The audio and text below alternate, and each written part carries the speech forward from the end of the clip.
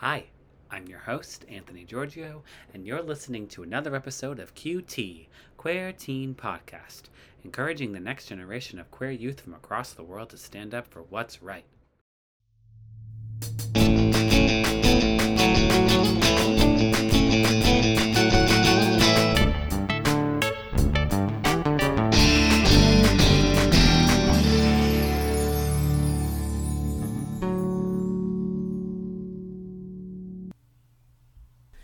Okay, so I'm non-binary, but I present very feminine, and I had a lot of trouble with that because I always perceived non-binary to be like a very androgynous thing. So when I was looking into it, I was like, oh, you can't be non-binary because you're too feminine, and then it's taken a lot to get comfortable with it, but I think it's really important for people to know that you don't have to be exclusively masculine or exclusively feminine. You can just be whatever you want and present however you want to be. So non-binary just means you don't identify as either binary or gender. You don't identify as he or she. You use they, them pronouns. And that's really it. I will not change. You tell me to be myself, but what if I don't know who I am? You tell me you don't like my name, but yet you have a good aim. You shot my heart twice with a bullet from a shotgun or a bow, but I just can't take this pain. I know who I am, but you obviously can't see. You are as blind as a tree. You think your homeland at Puerto Rico revolves around everything here in America. I do understand your beliefs and religions. I do understand what you are thinking. But obviously you can't understand me. My name is not your choice. My name defines me and my MPD. You tell me to change who I am, but I am sorry, I can't do that. My name is the name I choose to listen to respond to. You cannot call me by my bio name and expect me to respond. You call me Topanga, Topanga, Topanga on repeat, but I won't respond. And you ask me why? Because my name is the name I choose, the name that fits and defines who I am. You say you know America, but you do not. America is different from Puerto Rico. We actually accept who people are or want to be. You accept who people are, but you don't understand the LGBT. I am not confused. You say I am, but I know who I am. You want me to change for who I am, but you will never do that for me. For 13 and a half years of my life, I have had to act out being a straight country girl named Topanga. Now I'm 15. I came out in August 2018, and it is my time to shine. And you? Oh yes, dear you. You try to drag me down and go back into hiding. No, I will not change for anyone. I love and trust you, and that is the hardest thing for me to say. You make me happy, but if you are going to do this, please leave me alone. For all these people who are trans or anywhere close to it, it is hard for them to be themselves.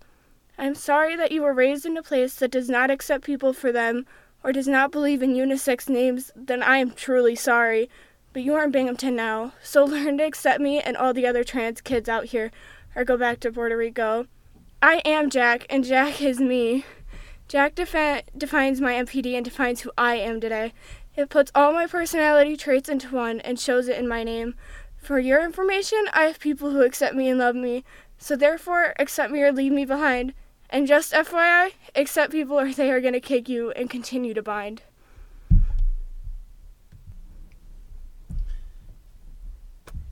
The Voices by Arisha Kimberly Tavris.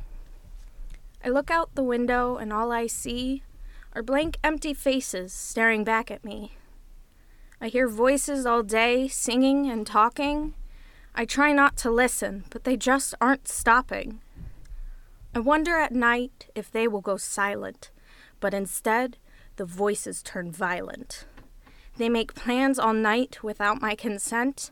Most arrangements I try to prevent.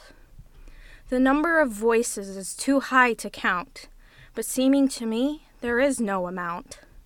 They all have different, varying volumes, and they each have unique costumes. Some days I sit and wait for their voices. Others, I wish I could have more choices, to listen to the whispers left in my ear, or to pretend I can't even hear.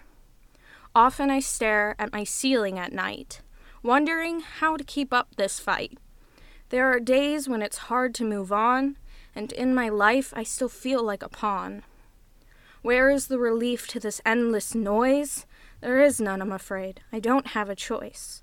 So what do I do to cope with this mess? Nothing. I just sit and stress.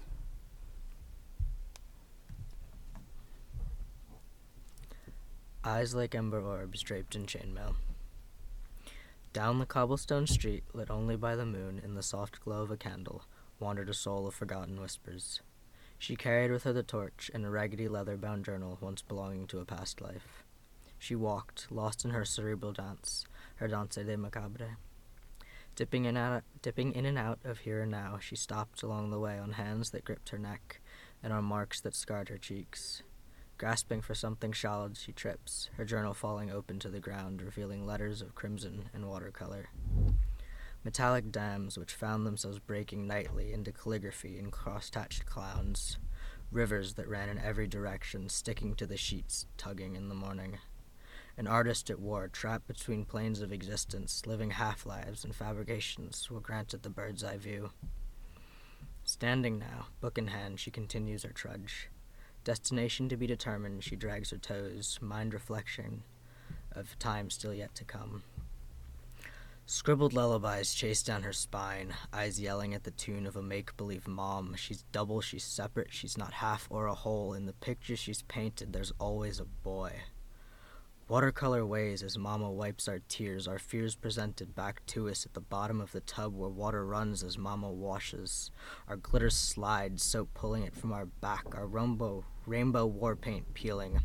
Connect to me, for I am you and you are me, and she is he and he is we. She holds the world between her teeth, his name choking her from the tip of her tongue. Scream, girl, scream, your eyes are on fire. Let your blood run free, let your wolves run wild. You raised them after all. No more smoke in these mirrors, let your chest be bare. Scream for the hell of it and step off the chair. She hangs, barely breathing in, as he begins to emerge. Sawing through the rope, laying her softly in the dirt. He wears her in his pocket, sharing the same scars. Destination still undetermined, he winds his way through the streets, his wandering soul forgetting to step with the cobblestones, toes colliding with the cobblestone staircase. If up is all there is, then climb he must before his ink runs dry, the clouds to be his watercolor canvas. Seeing yourself when you look in the mirror, or see a picture, or think back on a memory. Do you see you? The real you? The you want to be. It's okay if you don't. I don't. But I'm content because I am not static, and I will continue to improve until I see myself in the mirror, in my memory, in my photo album.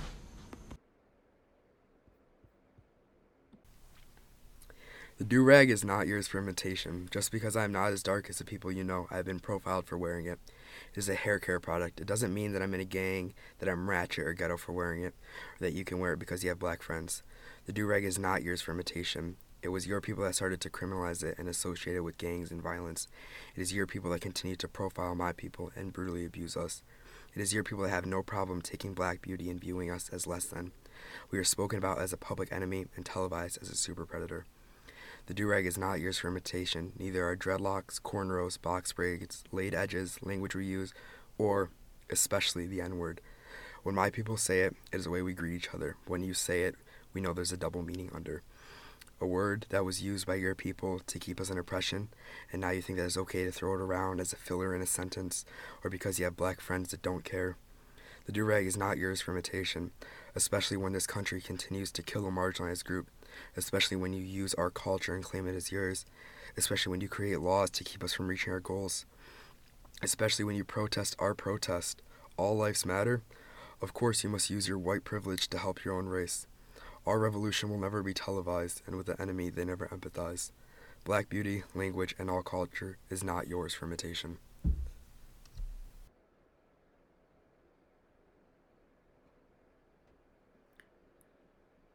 Thank you so much, my queer poets.